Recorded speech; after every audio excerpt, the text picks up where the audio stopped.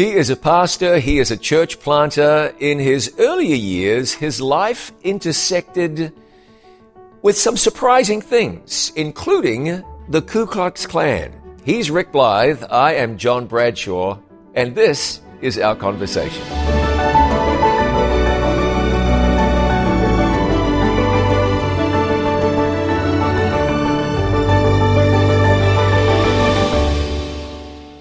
Pastor Rick, thanks very much for taking your time. I'm so glad that we can spend these few minutes together. It's a pleasure. So you're a lifelong minister of the gospel. You've been involved in raising up churches. You are a soul winner. You've had many experiences and adventures in ministry and a lot else besides. So let's go back to the beginning of your journey. Where were you from? From where did you spring? From the little town of Piedmont, Alabama. About 5,000 people. And it's surrounded by what we call in Piedmont mountains. And it is a beautiful place on the earth. And I grew up there. I was born in one of those houses that is up on the stilts and the dogs go under. All right. Unpainted. Very poor. I was to find out later that we were poor, not because we had to be, but my dad was a carpenter, and he worked most of his life in Birmingham. And he lived in Birmingham and would come home on the weekends. And he lived in a nice apartment in Birmingham, and we lived in shanties. And I was born in a little place, a little suburb of Piedmont called Spring Garden, Alabama. And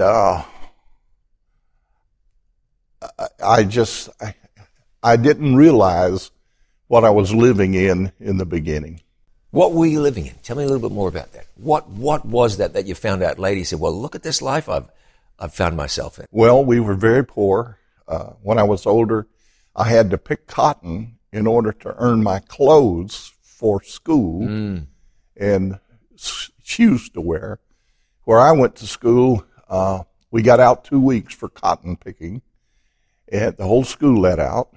And we were very upset when it came time, when it got cold, we had to start wearing shoes to school. That is the neighborhood. That is the life that I was living in. And we were very poor, very poor.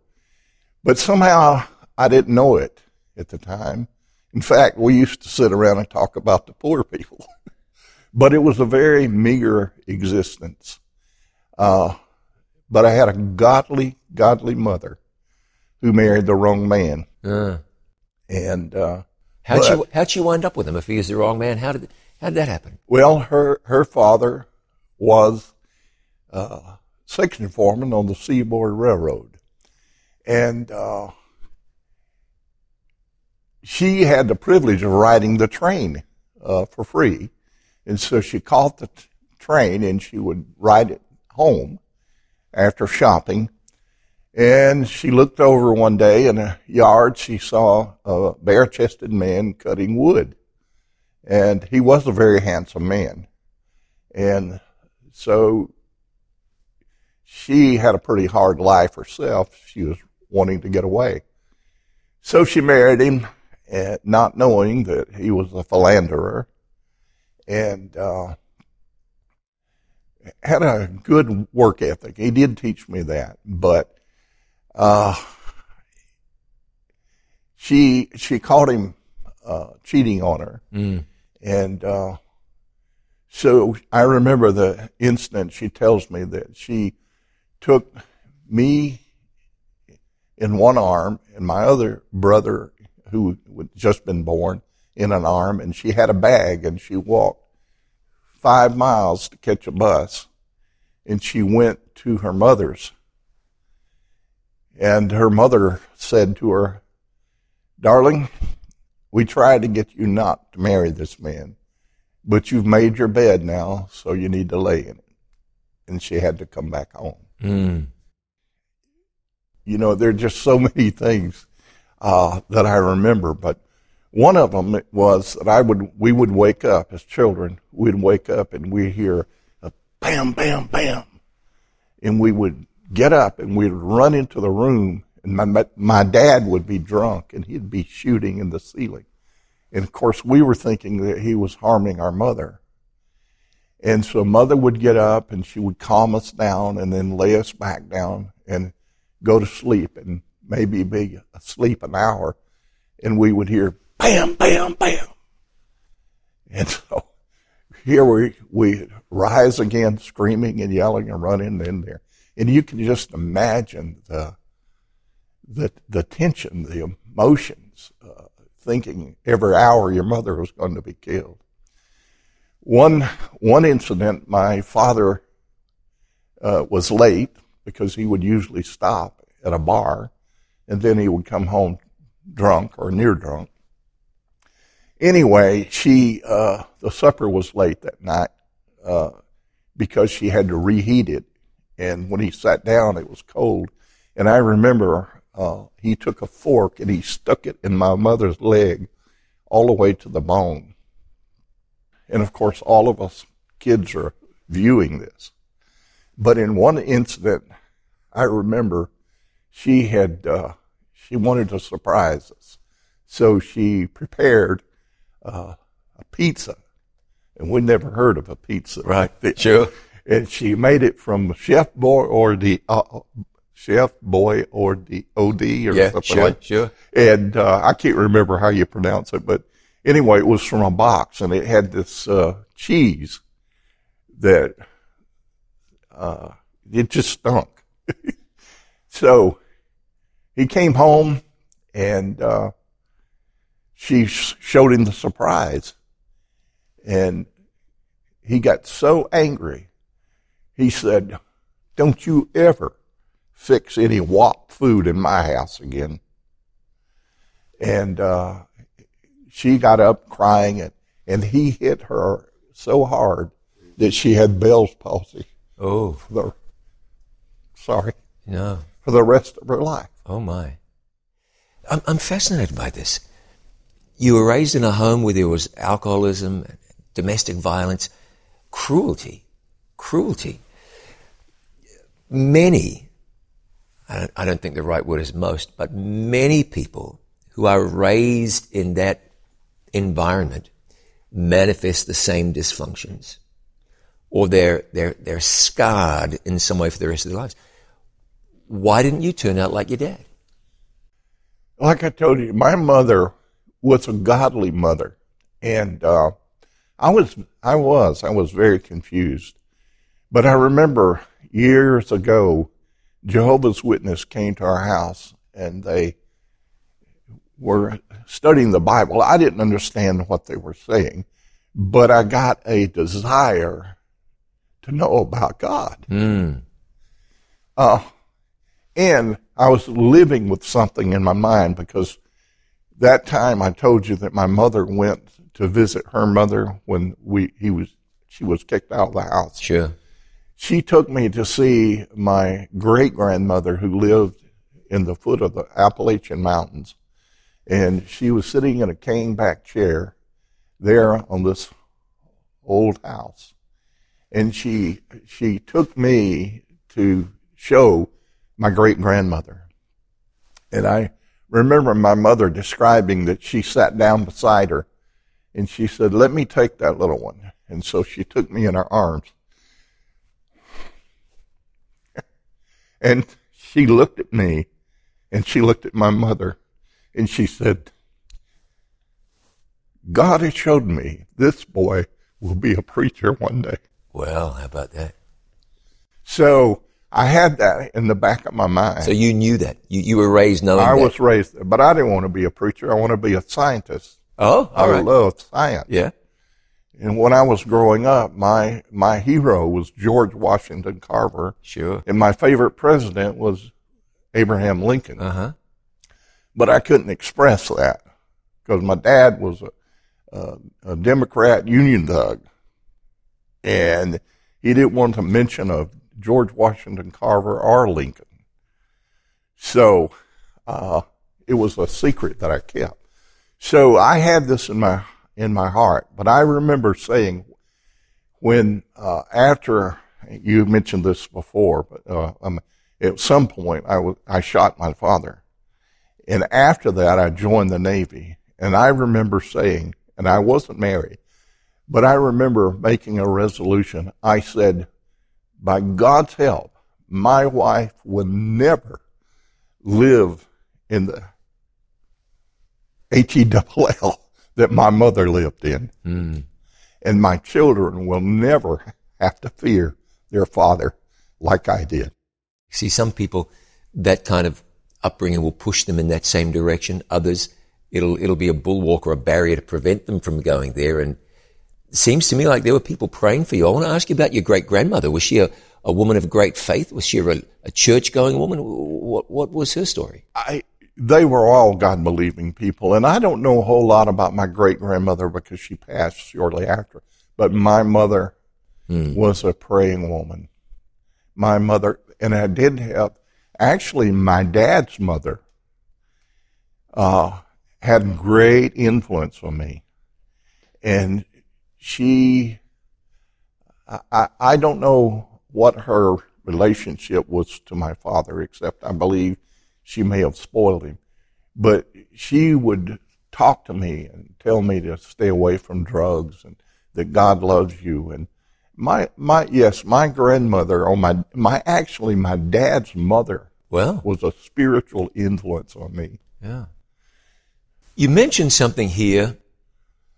Somebody watching us has just said, well, wait a minute, did he say he shot his father? So we need to come back around there and flesh this out just a little bit, because it's not the sort of thing you just drop and run.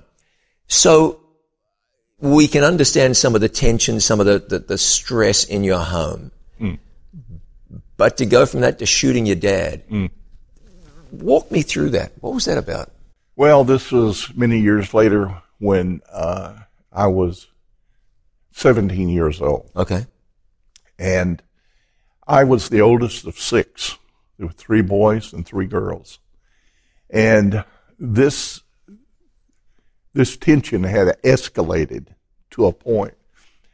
And my dad's mother, my grandmother had died, and my grandfather had died, and my grandmother was dying. And something snapped in him, and he began to drink very heavily, and I know he was on drugs, and I guess maybe even PCP, because what happened was he had drank himself to the point where he knew that he couldn't drive. You have to understand, we lived in a dry county, so he would have to drive to the Georgia line to get booze. Okay. I always said the only time the preachers and the bootleggers got together is to keep the county dry. That's right. That's right. So he wanted my brother during this escalation. He had run away, and he had actually gone for the police. And I was out doing something else, not knowing that there was this thing going on at the home. And anyway, he insisted that my 15-year-old sister, who didn't have a driver's license, drive him to the Georgia line to get something to drink. Mother refused because she says she can't drive. She doesn't even have a driver's license. And so an argument ensued, and eventually it escalated to where my dad actually was stomping and kicking my little sisters. Oh, yeah. He had just lost his mind. And he had a 25 Magnum pistol with dum-dum bullets in it. And he took that pistol out, and my mother was sitting there, and she was holding my 2-year-old baby sister in her arms.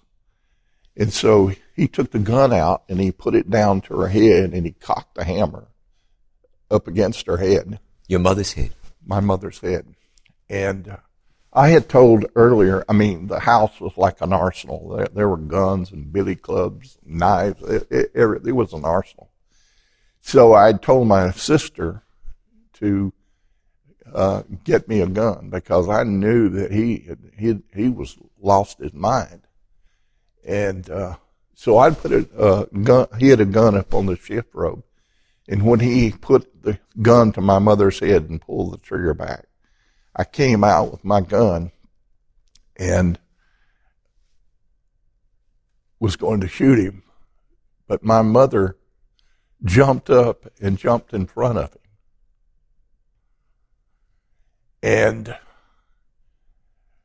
And I went like this, went around her, and I shot him. And you'll excuse me, because at that time he fell into a chair and he was unconscious. And my 13-year-old sister came out of the bedroom. I told them to go inside the bedroom and stay there. But she came out of the bedroom and she was holding herself like this. And she said, "Mama, I've been shot." And she said, "No, honey, it's your dad."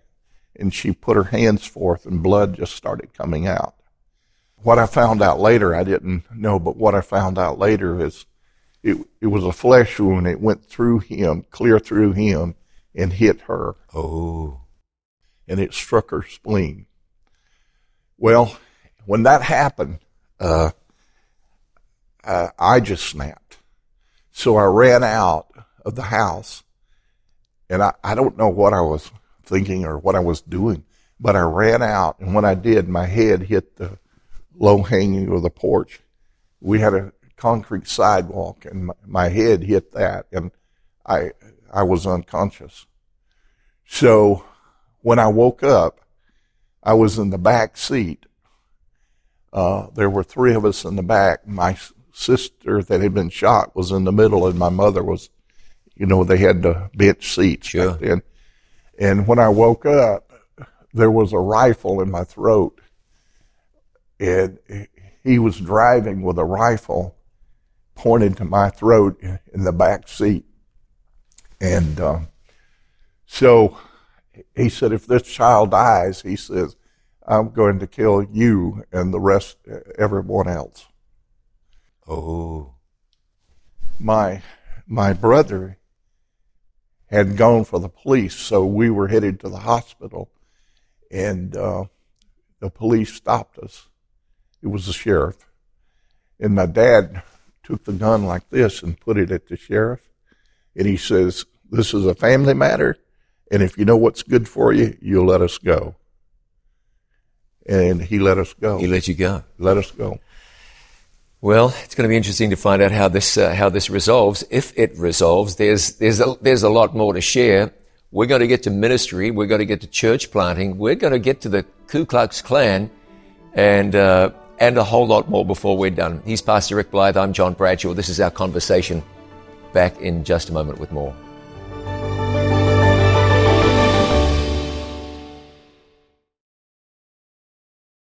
I'm John Bradshaw from It Is Written, inviting you to join me for 500. 9 programs produced by It Is Written, taking you deep into the Reformation. This is the 500th anniversary of the beginning of the Reformation, when Martin Luther nailed his 95 Theses to the door of the Castle Church in Wittenberg, Germany. We'll take you to Wittenberg, and to Belgium, to England, to Ireland, to Rome, to the Vatican City, and introduce you to the people who created the Reformation, who pushed the Reformation forward. We'll take you to sites all throughout Europe where the Reformers lived and in some cases died. We'll bring you back to the United States and take you to a little farm in upstate New York and show you how God spread the Reformation here. Don't miss 500. You can own the 500 series on DVD. Call us on 888-664-5573 or visit us online at itiswritten.shop. More and more people are watching It Is Written TV. They're watching their favorite It Is Written programs, listening to inspiring sermon series, and much more. They're watching them here, and even here. See for yourself why people are turning to It Is Written TV to watch their favorite Christian programs live and on demand. Watch It Is Written TV for free anytime on Roku, Apple TV, and at itiswritten.tv.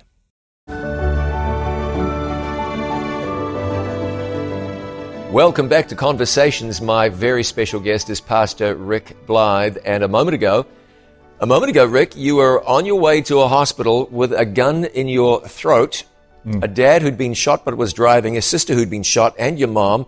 The police were just told to back off, and they did. They did. So what happened next? Well, we proceeded and we went to a hospital in a little larger city. But the police had been notified, and so when we arrived there must have been 4 or 5 police cars, and the lights were just going and the sirens. And when we got there, they drug me and my dad out of the vehicle, and they took my sister onto the hospital. We were there, but they took her on into the hospital, and they slammed us up against a police car, did the Macarena, and frisked us. And I remember going in, I said, I don't care if you put me in jail, but please do not put me in the same cell with him. Sure. So I went to jail.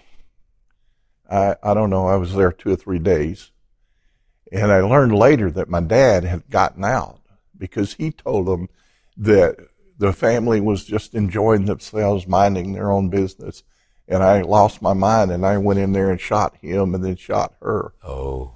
But he was going to the hospital to be with my sister so that he could get her to have the story the way he told it. But they noticed that she was very irritated, very nervous with him around. So they said, Mr. Blythe, you need to leave now because we have to treat your daughter. And the nurse said to my sister, you act very uncomfortable around him. And then she told him the real story. Mm-hmm. So they put him back in jail, and 2 days, I don't know, my brother came and got me out of jail. And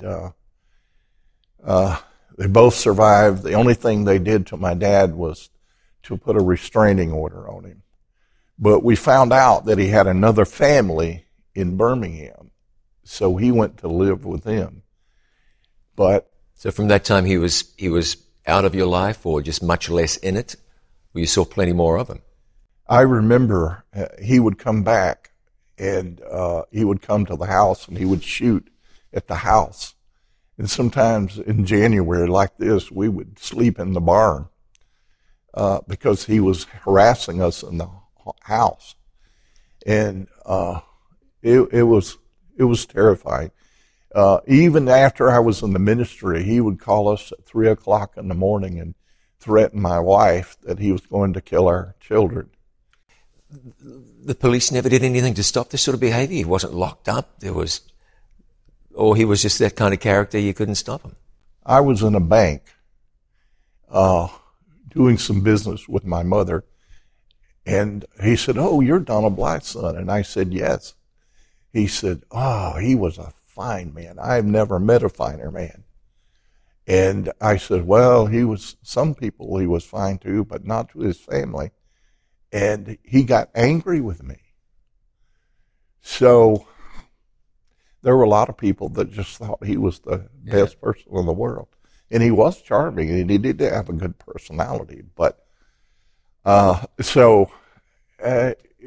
he had run-ins with the police, but he managed to stay out of trouble. Let's go back a little bit. A few moments ago, you told me that one of your personal heroes was George Washington Carver. That is right. Now, your dad didn't want to hear anything about Carver. No. Or Lincoln. So let's go down that road a little bit. What was it with your dad? Well, I remember in school, we learned about George Washington Carver. I learned about it in the 4th grade, and about Lincoln at the same time. And I just had a love for science. I always had a love for science. And here was a man, different color, but like me. Sure. Who became a famous scientist. And I just, my heart just went out to him. But I couldn't tell my dad because he was not revered by my dad. And Lincoln was the founder of the Republican Party that freed the slaves, and he had no use for him. Your dad, well, this was Alabama. This was Alabama. This is a few decades ago now. That's right.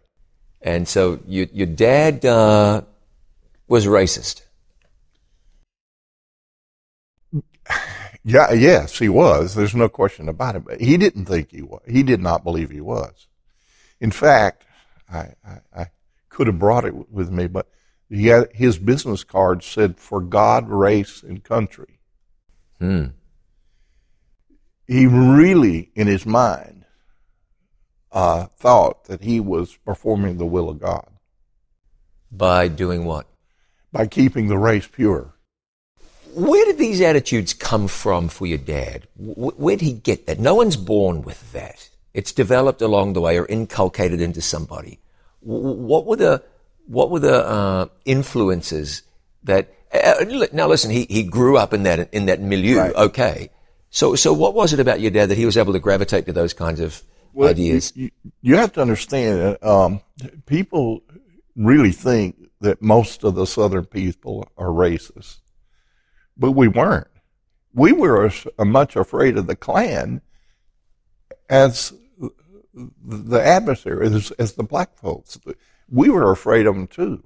And so people didn't speak up. But I know Ginger's family, none of them were racist. They never exhibited that. Even his own mother didn't feel that way. But my dad had a hard life, and he didn't have a good family life because of his father. And I believe that my dad was looking for family. He was looking for community. He was looking for a place to belong and to be important. And I really believe that a lot of folks were looking for scapegoats to blame their poverty on, to blame their issues on. They were looking for scapegoats. And they couldn't explain. Now, this is just my theory, but looking at my dad, I think he was bitter that he was somewhat moderately successful, but he blamed his position in life on someone else, and I think he lashed out at the black man. But he definitely, in every sense of the word, was a racist. Now, he was a member of the Klan? He became early a member of the Klan. I remember as a boy, every Saturday we had to wash the car. Okay, and I remember getting in the glove box, and I began to, at first time I knew it, and I began to read Klan correspondence, and there were letters from Chicago, letters from Indiana, there were letters from everywhere. He came to the place, and I actually have a plaque that it shows he was the Grand Dragon of the Ku Klux Klan for the state of Alabama. You know, typically that's a positive thing to say about somebody. It's quite the opposite, this one, but he rose up through the ranks. Yeah. So he held some position of importance in the Ku Klux Klan. Yes, he did. So how did you see this manifest on a daily basis? As your dad got about his business, did this ooze out of his pores, or was it more something that he kept on the down low? Well, around me, let me give you an example. When he developed lung cancer and he was dying, and so people would come to visit him, and on his front door was a sign that said clearly, "Whites only." When I would visit him, I would sit in his living room, and you have a picture of this too, but he always had his robe, Klan robe, hanging up in the bedroom. And I remember one time he said to me, he said, "Son, why don't you join us?" And I said, "Dad, I'm a minister." He said, "Oh, we have ministers, we have doctors." He said, "We have judges." And I said, well, yeah, I'm a Seventh-day. He said, I forgot you're an old Jew. He said, you're part of the problem. No way. He said that. The Catholics, the Jews, and the blacks. Hated them all. Hated them all. And so I realized then that, I was actually a target for his hatred. What was society like in your hometown? Segregated schools? Segregated town? I was actually in school, high school, when our school was first segregated. Mm. The swimming pools were segregated. Everything was segregated. And but I can honestly say that I never had any animosity or any hatred. I was ignorant, if that makes sense. Yeah. Nazi Germany, you had a certain amount of people there who hated Jews and wanted them exterminated. A lot, and I said that just very matter-of-factly, didn't I? Like it's just an everyday thing. You had this mass of people who just kind of went along with things. Yeah. Do you think, I'm not trying to make excuses for anybody. Lord knows I'm not doing that. But do you think in the American South there was a bit of that? You had a system, and then a lot of people within that system who, for whatever reason, could have spoken, but felt powerless and didn't speak. Is that what it was? Let me give you a real life example of that. Ginger's parents were very religious, and they were not racist at all. In fact, her mother had a black maid. Her mother was a seamstress, and a very good one. And so she worked all the time. And once a week she would have, her name was Magnolia. And she would come into the house, and she would say to Magnolia, after she fixed the lunch, she'd say, sit down, eat with us, Magnolia. And she would say, no, I can't do that. I knows my place. And she said, well, nobody will see. Well, we have no problem with it. She said, no, ma'am, but somebody look through that window and they see this, you'll be in trouble. And she said, I don't want to get you in trouble. Mm. So this is a real live example that most people felt that way. But it was a system, like you said. You were afraid. You didn't know. And for me growing up, I didn't hate anybody. I didn't hate anyone. And I want to ask you, why not? So you're a white kid in the segregated South whose dad is a leader in the Ku Klux Klan. I mean, it was in your genes, man. You should have been as racist as the next guy. I mean, if you understand what I mean, you ought to have been following your dad to Klan meetings and I don't know, making crosses to burn on front lawns. But you weren't. And I'm just so fascinated why that this wasn't you. Later on, when we grew up, my dad pointed his finger in my mother's face and said, I intended to have a Klan family, and because of you, not one joined. And she said, thank God. Thank God. Yeah, I guess that's true. You have two parents, and you don't have to take after the one or the other. Well, and the other thing is that I observed who he was and what he was and how he was to us. And I said, I loathe what he stood for and what he did. He taught me what not to be. I just said to myself, if he treats us this way and he loves us, I never want to be like that. Some people will see an example of what their father is like. It jaundices their view of God. Because if this is the father you know, how can you know or trust that father? You never had that problem. Why was that? Because he was my father, my substitute father. I never could verbalize it or explain it, but I just knew that my God was with me. I knew my God was with me. I just knew it. And not saying that I didn't waver and that I didn't turn left on the right road. I'm not saying that, but somehow deep inside, I always knew that God was there. And I did not believe in chance. I believed in providence. I believed that things didn't just happen. They happened for a reason. And I don't know, it's just something in me. And I knew that what my heavenly Father was the opposite of what my earthly father was, if that makes sense. Yeah, sure. And just as well you had that. Seems to me that somewhere along the line there were people praying for you. Yes. Had to have been. And your mother gave you a wonderful example. Thank God for that. My mother was always praying for me. My grandmother in the early years was praying for me. And I kept having this vision of my great-grandmother saying that I'd be a preacher one day. And it just haunted me. And it wasn't what I wanted. But after I shot my father, I joined the Navy. And mind you, my mother was a Sabbath keeper, a believer, didn't fully understand how to keep it and so forth. But I had read all the books of the Worldwide Church of God, and I'd learned about the Sabbath.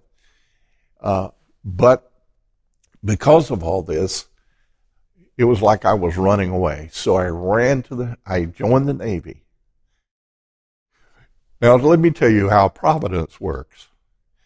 I joined the Navy. I went through boot camp. I learned electronics. I have the equivalent of an associate degree in electronics. And so I was able to get choice duty. So they sent me to the Naval Electronics Laboratory Center in San Diego, California. And so we were working on covert laser communication between ships. And one day the project manager came in and he said, "We're getting a new boss." And he says, I said, "Well, what is he like?" And he said, "Well, he's a good man. He's smart, but he refuses to work on Saturday, and he's a grass eater."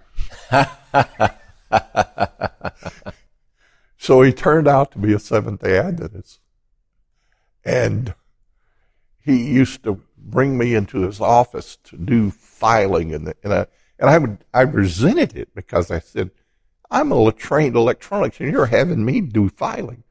But he was giving me Bible studies the whole time I was in there. Smart man. There's plenty more to hear too from Pastor Rick. God continues to be in his life today. We want to talk about church planting, ministry, and COVID-19. We'll be back with more in just a moment.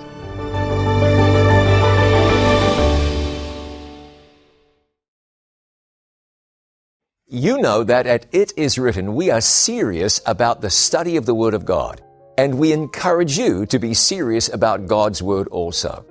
Well, I want to share with you another way that you can dig deeper into the Word of God, and here it is. itiswritten.study. Go online to itiswritten.study and you can access the It Is Written Bible Study Guides. 25 in-depth Bible studies that will walk you through the Bible. It's going to be good for you, and it's the sort of thing that you will want to tell somebody else about so that they can dig deeper into the Word of God and come to know the things of the Bible intimately. As you get into the It Is Written online Bible study guides, you'll understand the prophecies of the Bible, the plan of salvation, and more. So don't forget, itiswritten.study. itiswritten.study. If you enjoy coloring, then you are going to love the Buried Treasure Coloring Book from My Place with Jesus. The Buried Treasure Coloring Book has more than just pictures to color. You'll also enjoy activity pages, each accompanied by their very own audio story. Mr. Dixon came across a small, well-weeded rice patch out in the middle of a field. Get ahead of a rainy day or a relaxing evening as a family and order the Buried Treasure Coloring Book from It Is Written. Hello, I'm Dr. Wes Youngberg, and I've just written a book called Memory Makeover, How to Prevent Alzheimer's and Reverse Cognitive Decline. This book is in story form. It's case studies of individuals that I've worked with and my colleagues I've worked with where they've actually been able to stop cognitive decline, and 80% of the time have been able to reverse aspects of cognitive decline.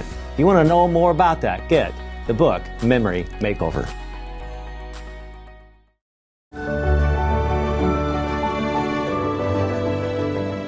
Welcome back to Conversations, where my special guest is Pastor Rick Blythe. Rick, just a moment ago, you were in the Navy. Yes. And somebody was giving you Bible studies. Did that progress? It did. Yeah? What It did. happened? Well, his name was Kirk Davies, and he asked me if I would like to go to an evangelistic series. Oh, fantastic. And he handed me a flyer. And I said, and I'm thinking in my mind, I'm just not ready for this. By this time, I was smoking and drinking, and my wife was trying to get me to go to church, and she, I think she was about ready to leave me, because I don't know, because of everything that had happened in my life, I was just adrift. I was just adrift. So anyway, I said to him, well, I'll ask my wife, and if she wants to go, we'll go. Thinking she would never go, because This is a Saturday thing, a Sabbath thing. Yeah. So I go home and I show it to her. And the next meeting was, loose marriages and easy divorces. Oh. So she said right away, sure. And I'm thinking, I had no option then. That's right. So we ended up to going, actually, a lot of churches in San Diego. So we actually ended up going to 2.5 series, and we were baptized at the end of the series. Fantastic. Now, when it came to Ginger's baptism, she was balking a little bit. Well, it turns out that there was no issue. It's just that she was afraid of water. She didn't know how to swim. So she was afraid to be baptized. I thought she had never accepted, but she had said that I was so anxious to get you in church, I'd go on Wednesday if that's when we went. Of course, she ended up being the real rock and the one really steadying me in the Lord. Thank God for that. God knew what and who you needed. You found your way to ministry. So tell me about that little journey and where you landed in ministry. Well, I knew that I was going to have problems with the Sabbath in the Navy. I had no problems when I was there, my boss was a Seventh-day Adventist. And so they kept me there 6 months longer than, it's almost unheard of. But my next duty was to Guam.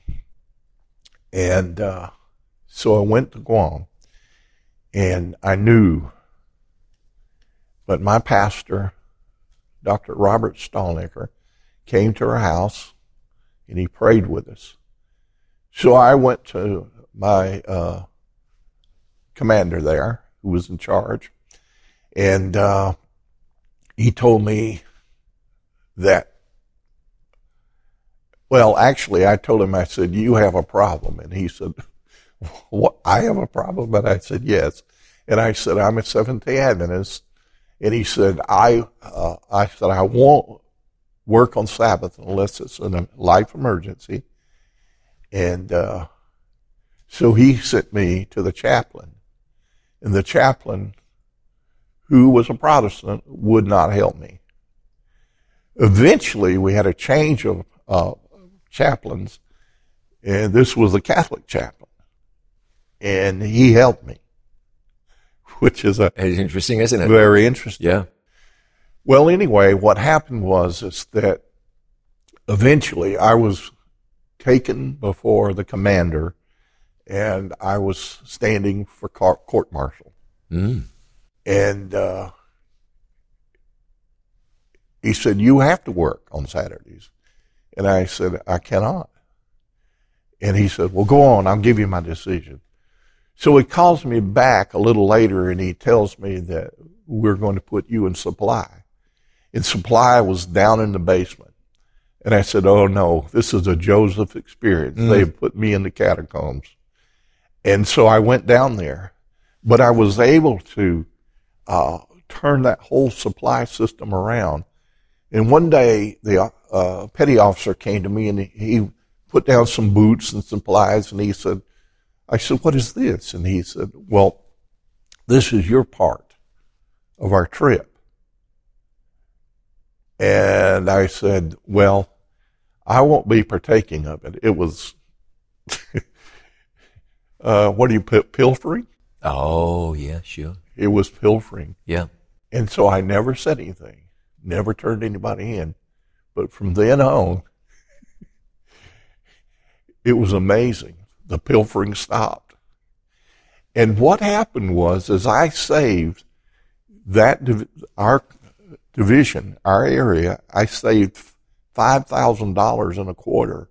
And the same commander who was going to court-martial me brought me before him and gave me a commendation and a promotion. So I was Joseph who came up. No, don't get me wrong. I'm not Camaro, but it was a Joseph experience. Sure it was. And I came up and they promoted me. And to make a long story short, they brought me in and they said, we will give you another promotion and guarantee your Sabbaths off if you will sign up for another 4 years. And did you? Well, what was taking place otherwise, Ginger and I we always say that we were missionaries at Uncle Sam's expense because we had become very involved in the Agana Heights Church on Guam. And the pastor who helped us asked me to preach for him. And so I did preach for him. But look, you got to understand, Ginger and I both are very shy people.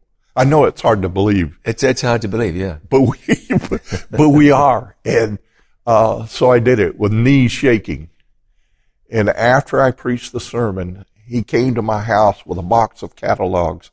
And he said, I'm writing a telegram to recommend you to study of ministry to the college of your choice. And I had kind of said to the Lord, well, if there's a place near where I grew up, because we hadn't been able to spend much time with our family, I will consider it. So the first catalog on top was Southern Missionary College, Collegedale, Tennessee. Mm-hmm. Ginger came down the next morning and I said, do you want to go to Southern to study for the ministry? She said, she had already told me, you're a grown man, you need to work. And but she said, sure, let's go. We sent our furniture 10,000 miles and stored them here in Chattanooga, Tennessee. Had no job, hadn't been accepted, had no apartment, had no clue. But we said, we're going to do this. And the very day that we found an apartment, I got a job at Southern and was accepted. The extension on our storage ended the very day, and we had our furniture the next day. Yeah, God's hand's been all over that, hasn't it? Yeah, that's a providence that I was telling you. That's providence. So you've been involved in pastoring churches, church planting. You relatively recently planted a church in your childhood hometown. Let's take a couple of minutes and talk about that. Well, with a group here at Tunnel Hill, Georgia, we raised up a church when I was in college. Then I raised up a church that's West Side, and you've done meetings there. Yeah, meetings. A great congregation. Out of Evansville, Indiana. And then I had a dream 40 years ago. Lord, I want to raise up a church in my hometown. And I knew I couldn't do it through the regular system. So I took a sabbatical, moved in with my mother, and started meeting in our living room. And finally we outgrew that. We rented an old parts store. We outgrew that. We rented a building across the road for fellowship. And then we saw a piece of land for sale. We rented that.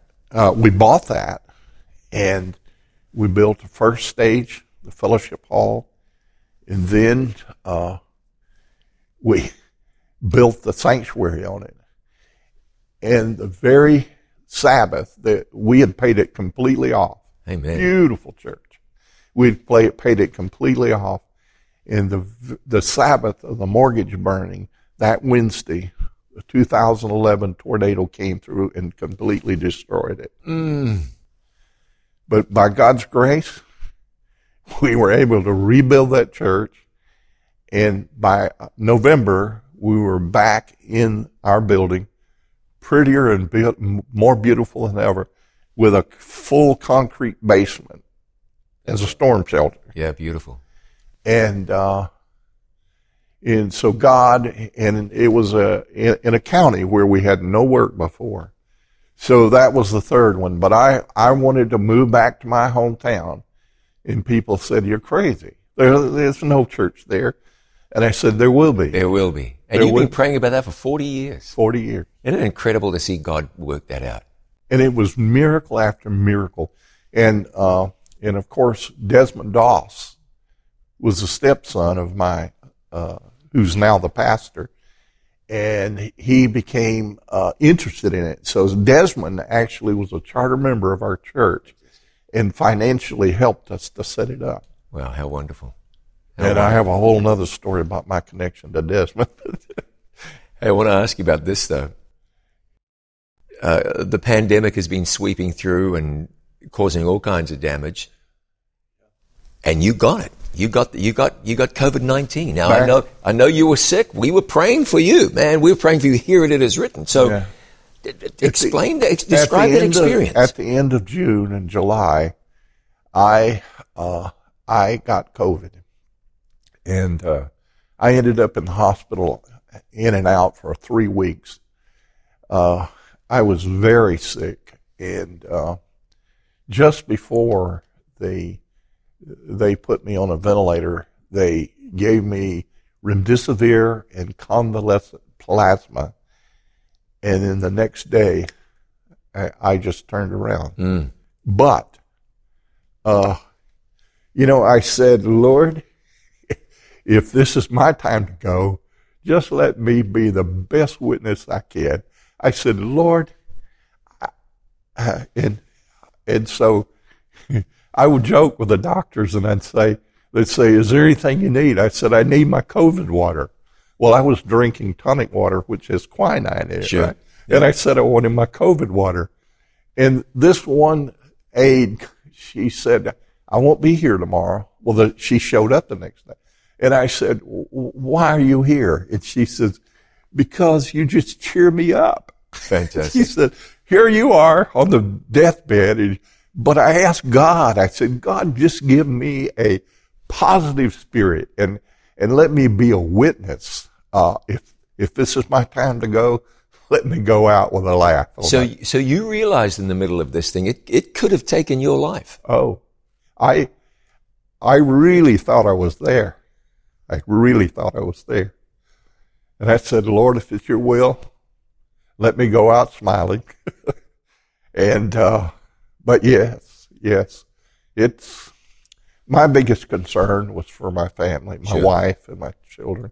But, yes, it was a terrible thing.